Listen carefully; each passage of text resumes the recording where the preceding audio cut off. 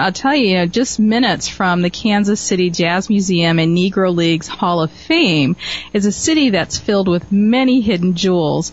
Independence, Missouri is home to multiple historic churches, modern sites, and other attractions that offer ties to African American legacy. And joining us from Independence, Missouri Tourism is Janine Egan. Welcome to Traveling On, Janine. Well, hello. Thank you. It's very nice to be here. Well, it's our pleasure to have you on our show. You know, not surprisingly, early slaves were instrumental in the building of Independence infrastructure, but the city was also home to free black pioneers who ultimately became leading citizens in the town, like Hiram Young, Emily Fisher, and Sister Mary Jerome Shubrick. Tell us a little bit about those individuals and some of the sites that are in place now that still honor them. Sure.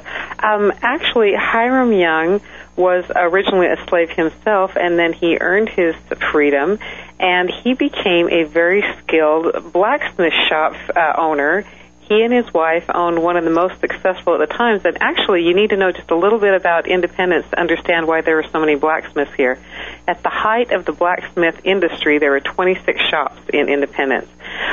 Independence was the edge of the civilized world, and from Independence, this was used as a jumping-off point for people following one of the 3 westward migration trails to either Santa Fe, California, or Independence.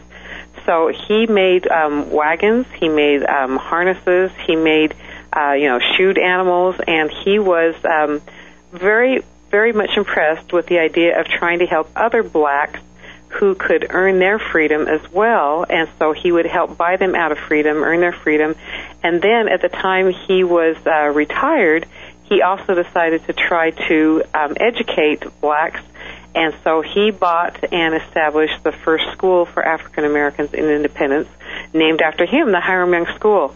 Unfortunately, the original school is not in existence anymore, but if you go to 501 West Dodgian in Independence, you can see the replacement school that was built in 1934. It's not currently used as a school, but it is still standing, and you can still see that building. His grave, as well as Emily's and Sister Shubrick's, is in the Woodlawn Cemetery on Nolan Road, and they have put 3 beautiful new modern pretty substantial markers and headstones detailing their history and their accomplishments in Independence. Now, Janine, one of the things about Independence is that it's part of the Kansas City metro area. It's right next door, and I'm sure a lot of people, as Tanya kind of did the lead-in, know about the Jazz Museum and the Negro Leagues Museum because of its headquarters there in Kansas City. But Independence, too, has a lot of significant attractions. You mentioned the Woodlawn Cemetery, but there are a lot of places, too, within Independence that have some significance, such as the log courthouse and the 1859 jail. Tell us about the log courthouse, because a lot of these places were built by slaves. Right, and the slaves, many of the slaves were excellent craftsmen. They had good reputations. Sam Shepard was the slave that was the primary builder of the 1827 log courthouse that's just a block from our current square area.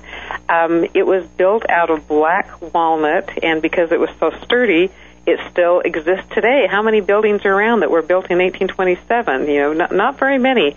And this courthouse was actually, for 40 years, the last courthouse between Independence and the Pacific Ocean. At one time, in fact, President Harry Truman, who was not president at the time, his courtroom and court office in the historic Jackson County Courthouse on the Square was undergoing renovations, and so he held court in this little 1827 log courthouse that's just a small 2-room courthouse with a couple of fireplaces in them. So Sam Shepard was one of the builders of that, and I think for his labor, the city paid him the grand sum of $200 for building that structure. The 1859 jail in Marshall's home was also built by slave labor, and this is up on the square also. In fact, that is still open for touring at this time. And the 1859 jail housed thousands of prisoners during a really bloody time in the border wars before the Civil War in Jackson County history. So you can come and see and hear stories of famous and not so famous prisoners, the most famous of which was Frank James, and also the Civil War guerrilla raider William Clark Quantrell. But after the Civil War, many of the African Americans were not really experiencing a great deal of prosperity. Some turned to crime, and so there were more than their share of African Americans in the jail. And a sweet nun by the name of Sister Mary Jerome Shubrick was really taken by their plight of how miserable the conditions were, because many of them did not read. She would come and she would read to them. She would bring them food. She would write letters to their family, and she was such a faithful helper to the prisoners there that they gave her own key, which is still on display in the jail today. You can go and see her key, and she was called the prisoner's friend. When she was buried at Woodlawn Cemetery, that's what they engraved on her tombstone. Oh, I love that story. And, another story that I love that's so much a part of your history is an exhibit, I believe, that is set in the National Frontier Trails Museum. It talks about David Brown's relationship with his wife and the I Remain Your Affectionate Wife exhibit. Tell us a little bit about that. I think it's just such a beautiful love story, frankly. Well, it is, and actually it's also quite unusual because people who went to the gold rush, many times the men would go and the women would stay back behind because it was, rough and tumble, and they didn't know what was at the other end, and so they called these women gold rush widows. And there were not very many African-American men who went out to fetch their fortune in the gold rush fields, but about 7% they think of the people who went west on the gold rush trail were African-Americans. So one of these men, his name is David Brown, and he decided for whatever reason to go look for his fortune there, but his wife, who must have been a little bit of a independent, strong spirit, did not want to go. She said she had bad teeth and her mother's health was poor, and she just was not going to pack up and go to California. At the time, there were not very many African American women who were educated or who could write, and Rachel was both of those. She was obviously very educated. There is a collection of her letters in the exhibit that is probably one of the biggest collections of writings by African American women at the time, and she implores David, can you send more money? When are you coming home? But she has a beautiful hand. She actually writes like a school teacher, and these are very few of the letters that exist.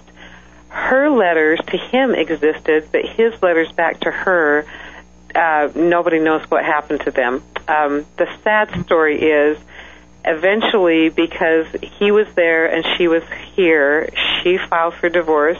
She remarried, but they still have these letters that tell the sad story of somebody pining, way back here, far away from California, and he didn't ever make a fortune. Obviously, he died fairly poor. But that is an exhibit that is here, and it's got a picture of her church where she went. Unfortunately, there's not a picture of her, but we have her letters, and we also have pictures of unnamed African-American gold miners that were there on the gold fields. And so you can come and kind of get a glimpse into history of the few people who were African-American descent that went west to get gold. And another museum that I'm really interested in is the Truman Presidential Museum and Library, because it really gives a glimpse of modern black history through its permanent exhibit where the desegregation of the armed forces is explored. Tell us a little bit about that. Many people do not know that Harry Truman was really an early believer in civil rights, and I don't think he gets quite the credit for his efforts that he took. He was very involved in World War I. He served as a captain in his Battery D artillery command, and he saw what it was like for everyone to be serving and fighting.